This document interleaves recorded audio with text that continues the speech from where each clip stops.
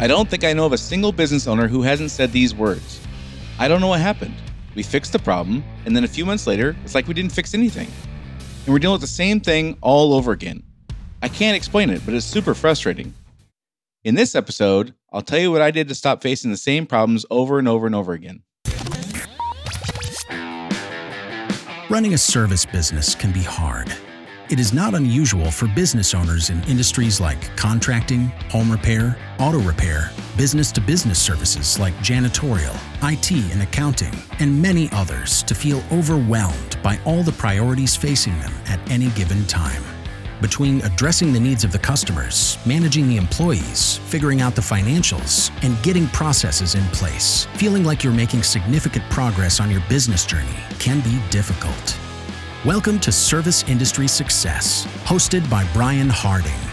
Each week, Brian will look at real-world strategies for building the business you are dreaming of, while also sharing tactics to get through some of the most frustrating parts of business ownership with a lot more ease. Let's get started. So sometimes I start the podcast by telling a story about a very specific person in a very specific situation. And other times, the circumstance I'm covering is so common, we can easily connect without a story. And this is just such a topic.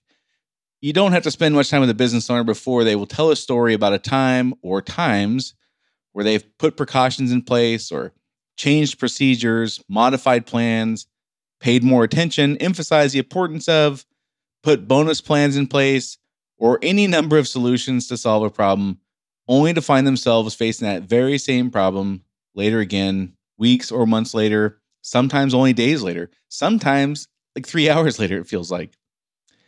Business owners live in a world with many frustrations, and many of these are not the mild variety. Sometimes these are very serious frustrations we're dealing with and problems or significant problems with big consequences. And yet this one issue here, facing the same problems over and over again, feeling like we just jump from putting out one fire to another, only to face the same fire yet again later on, is always in the running for the most frustrating. It prompts bewildering questions like, why can't we put a solution in place and just move on to something else? Why do we have to face the same pain over and over again? What do we have to do to get a solution to stick for more than just a few months? In large part, this is why we can feel like we're on that hamster wheel. We put in tons of effort. We work our butts off to identify and solve problems. We commit an insane number of hours in many cases. We rally the troops and get consensus and get buy-in and get feedback and have meetings, put solutions in place. And then a few months later, we're right back in that same spot as if we had not done anything at all. And today I'm going to speak to that last question. What do we have to do to put a solution in place and get it to stay for more than just a few months? So like many business owners, managers, and leaders, I've had my share of putting solutions in place only to find myself facing the exact same problem again in a short amount of time. This is especially true when I was a young manager. And I would make declarations and decrees that something I wanted needed to change or needed to be so. Or at least that's how it came across, I'm sure, that people are just like, this guy's just like making demands because this is how he wants it.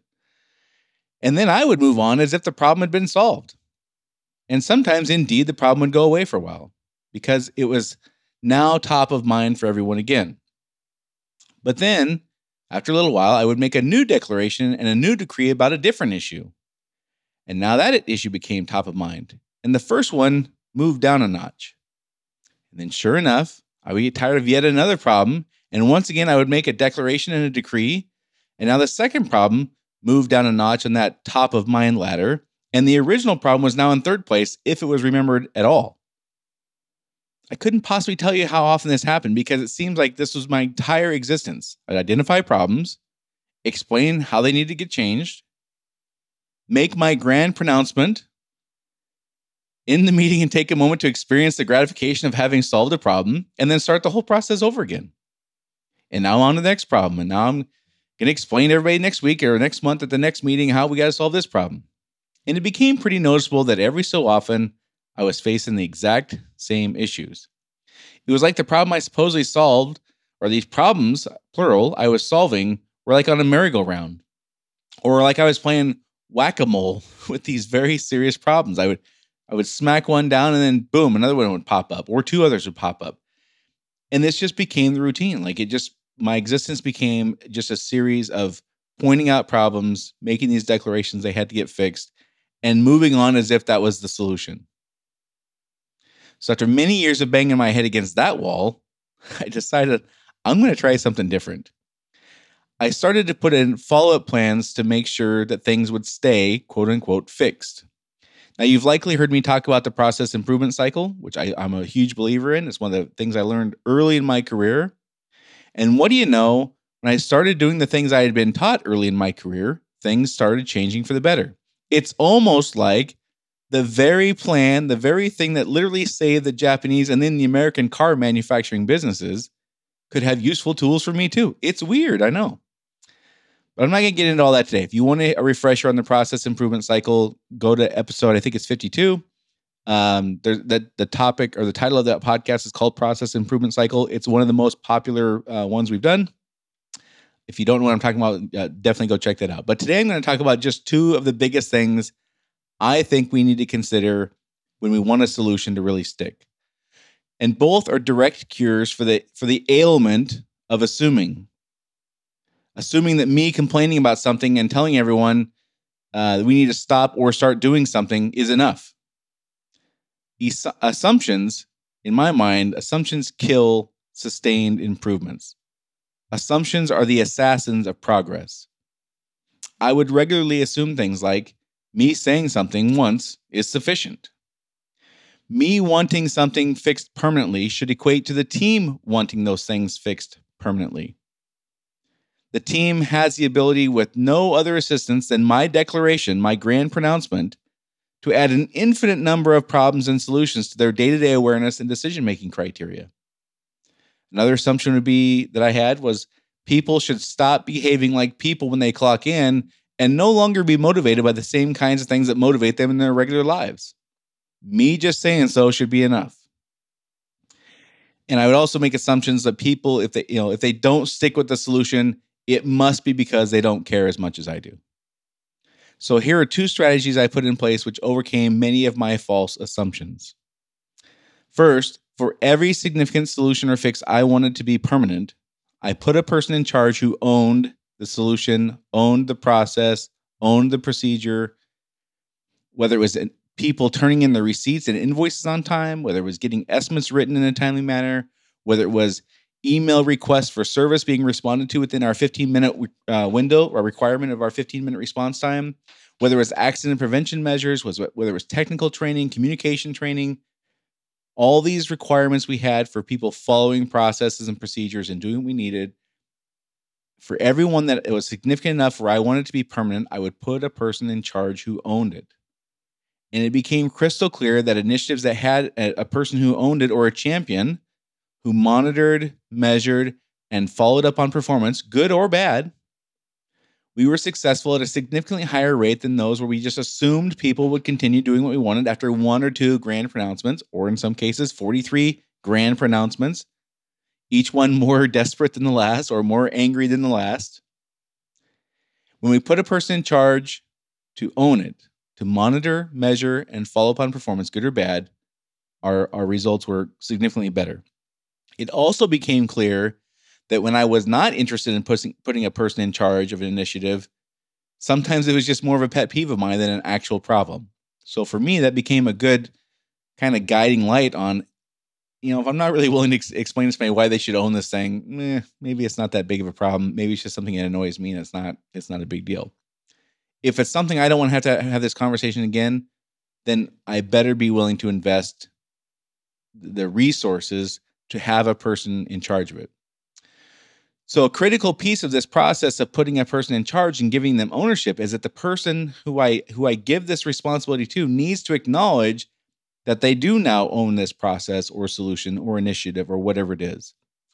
Again, assuming because they're the manager, the lead, the supervisor, whatever fancy title they have, they're the person who has the title in this department, and this solution I want is in the department they have some leadership over, does not necessarily mean they know I want them to run this. It doesn't mean they know I want them to own this. It doesn't mean they know I want them to measure this and I want them to follow up. It doesn't mean any of that stuff.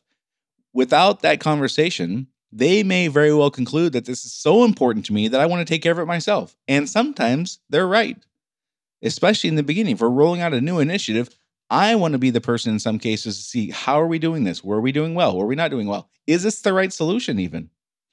And then after I get confident with that, then I would hand it over to somebody else. In any case, being clear about who owns it is critical, both in me assigning responsibility and them accepting it. It does no good for only one of those two things to happen. If I assume that they're going to take responsibility and they don't, it's no different than where I was to begin with, where I just assume everybody's going to do the right thing just because they're supposed to. The person has to acknowledge, yes, I own this. We have to have a conversation about, what does it look like to measure this? How often are we going to do that? How are we going to post the results? And you can hear the podcasts I've done before on KPIs and how that works. My point is, I need a person who I know and they know and the team knows this is the person who's the champion of this. This is the person who I've asked to run this and manage it and to follow up on it. Which brings me to my next point. The person who's assigned this ownership must also have the requisite level of influence and or authority to be successful. There's no point in putting a person in charge of something if the team's not going to listen to them, either because of rank or influence. So I could have somebody who's really passionate about it. If they're not a person who people are going to pay attention to, I've either got to get them to a point where they are that person, or I got to just recognize they're not the right person for this. Sometimes that is rank, and sometimes that is influence, and sometimes it's both, of course. In any case, it does no good to give it to a person who can't be successful at this, and the people have to listen to them to be successful at this. So the second thing I'm going to talk about today is having a plan for how we will respond in either of the only two ways this can work out. There needs to be a plan for what to do if we fail, and there needs to be a plan for acknowledging success. Now, throughout the course of a year, we're going to take on many initiatives and roll out many solutions because we have many problems. And it's inevitable that we're going to succeed at some and fail at others. Not acknowledging this and carrying on as if we will succeed at all things is not only arrogant and cavalier, but extremely foolish, I would say. Sometimes our ideas of solving problems just aren't all that bright. And I tell you this as a guy who's literally made poor decisions which have cost hundreds of thousands of dollars. Sometimes my ideas just aren't all that smart. Sometimes they're kind of dopey. I look back on things now and I'm like, what, you thought what? Like, and assuming it's going to be different, everything I do for the next year is not conducive to success, I would say. So we have to have a plan for the two ways it can work out. And one of those is failure. And part of this plan for when there is failure is taking responsibility. It must include me as the leader taking responsibility for the plan not working. I am the leader. If the plan failed because I thought it was a good idea and it wasn't, that's on me. If the plan failed because I delegated this decision of creating the solution to someone who wasn't ready, that's on me. If I didn't make sure a good plan was executed correctly, that's on me. If good people aren't invested in executing a good plan, that's on me. If I'm employing people who don't care, that's on me. If we failed, that's on me, period. Now, it's okay to say we failed, and then I go on to explain my role in this and how I'm going to go about things differently. It's not okay to say we failed at this because you guys didn't ... fill in the blank, whatever. We can fail as a team, and I have to take on my responsibility. We cannot fail because they didn't do something right. That is not how people are wired. They're not going to respond. Again, this is that assumption that they're going to just stop being humans when they clock in and start doing, responding to autocratic dictatorial edicts. That's not how it works. They will be turned off by us having this posture of, we failed because you guys didn't XYZ. Now, if there's a pattern of that kind of stuff, then I need to deal with it. That's my job as the leader, is to find people who are not committed to success and get them out of my organization. If I have a reasonable expectation that people here are here and want to do a good job, the people who are here want to do a good job, then it's my job to get them heading in the right direction. So if we fail, it's my responsibility. Now, we may fail together and we may have a ton of joint responsibility. I get that. And again, it's okay to say we failed. It's not okay to say, you guys didn't do this, so we failed. In my opinion, that is not a path to success. Speaking of success, we also have to have a plan for success. Again, there's two outcomes. We're either going to do this thing or we're not going to do this thing. And you'll hear that in the other podcasts I've done. As part of our thing we need to do is establish a goal and then an objective that's measurable. It tells us either we did this thing or we did not do this thing. But again, I don't want to get in the weeds on that. I've talked about that before. You can hear other podcasts where I've done that. We have to have a plan for success, though. Again, if we fail, we have a plan. If we succeed, we have a plan. And this plan must include me giving away the credit for success. Like it or not, people value acknowledgement. They crave recognition. They like winning. They like being the reason for success.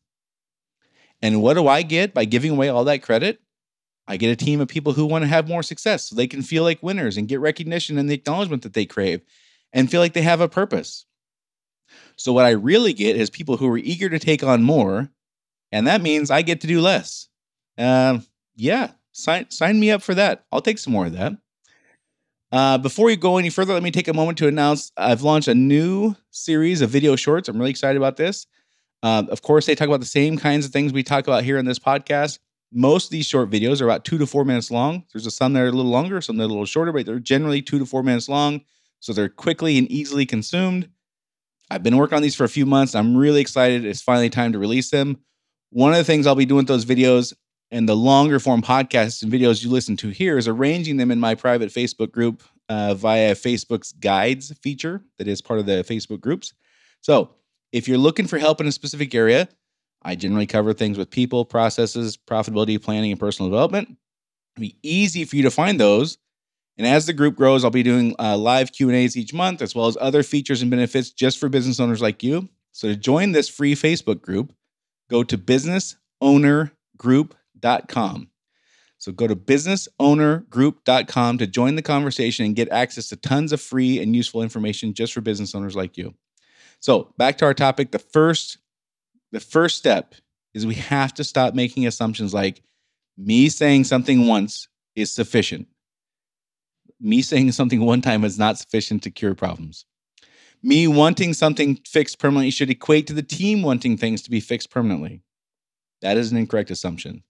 Another one is the team has the ability with no other assistance from other than my declaration to add just an infinite number of problems and solutions to their day-to-day awareness and decision-making criteria. There's just no limit to that. I can just keep spouting things off and they can just have this unlimited ability to adapt to these new things. That is not reality. Another assumption is people should stop behaving like people when they clock in and no longer be motivated by the kinds of things that motivate them in their real lives, like recognition, purpose, success.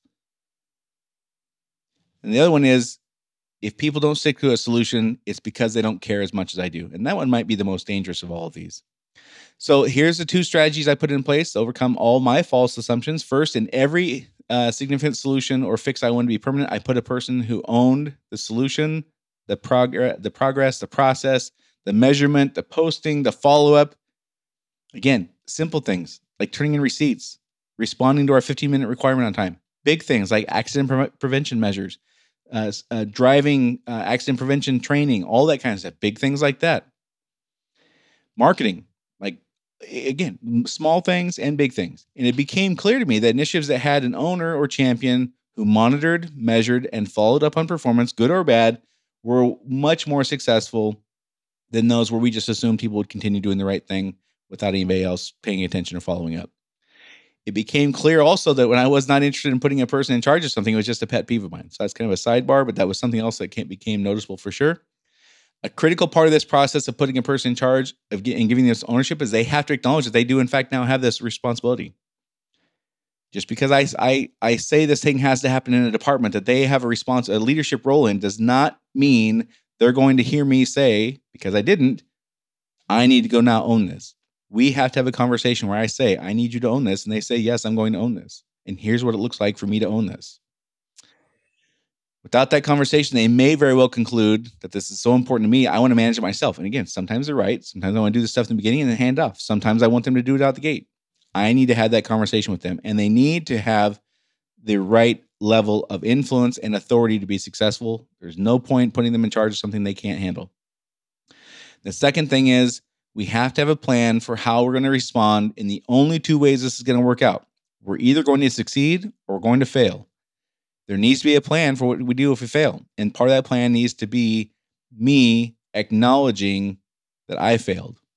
I'm the leader. I need to take this. If we fail for any of these reasons, it's on me. And, there's no such thing as, well, they just don't care enough, so that's not my fault. If they don't care enough, then you got the wrong people. That's on me. If they do care enough, they're not interested in executing a good plan, that's also on me. If I didn't care enough to make sure a good plan was executed correctly, that's on me. If the plan failed because I delegated to somebody who wasn't ready, that's on me. If the plan failed because I thought it was a good idea and it wasn't, that's on me. So again, I can say we failed, but I cannot say you failed. That is a critical distinction we have to be aware of when we have these conversations. And we have to have a plan for success. This one has to include me giving away the credit. Like it or not, people value acknowledgement and recognition. They like to win. They like to be the reason for success. So give it to them. What do I get out of that? I get a team of people who want to feel like winners and who crave this recognition, and they're going to do more of this to get more of that recognition. They're going to feel like they have purpose. They're going to do more of this stuff, and I get to do less, which is the way I get freedom. So yeah, sign me up for that. Don't forget, go to businessownergroup.com to join the conversation and get access to tons of free and useful information. I can't wait to start doing the Facebook Live Q&As. That'll be rolling out here in the next little while.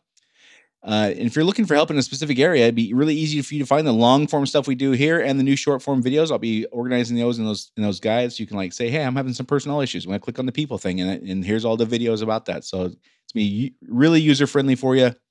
Go to businessownergroup.com. That'll take you right to the Facebook group, and you can apply for membership. It's free. Don't worry, it's not hard to get. It's hard. Just apply for membership. You have to answer a couple questions and you get right in. And again, as the group grows, we'll be doing live Q&A, other features and benefits that are going to be rolling out. I don't have time to get all that stuff today, but it's going to be really good for you guys. I'm really excited for you. Hey, if you haven't done it yet, take 30 seconds after you're done here listening to this and subscribe to this podcast. Also, if you haven't had a chance yet, share this with a friend or colleague who's business in our service industry. Give us a rating and review. Those are like the things that you can do to help out if you're getting value out of this. I really appreciate if you'd help me grow it. That's the whole point here, is to help as many folks as possible. And with that, I'll say that's it for this week, and I'll see you all next week.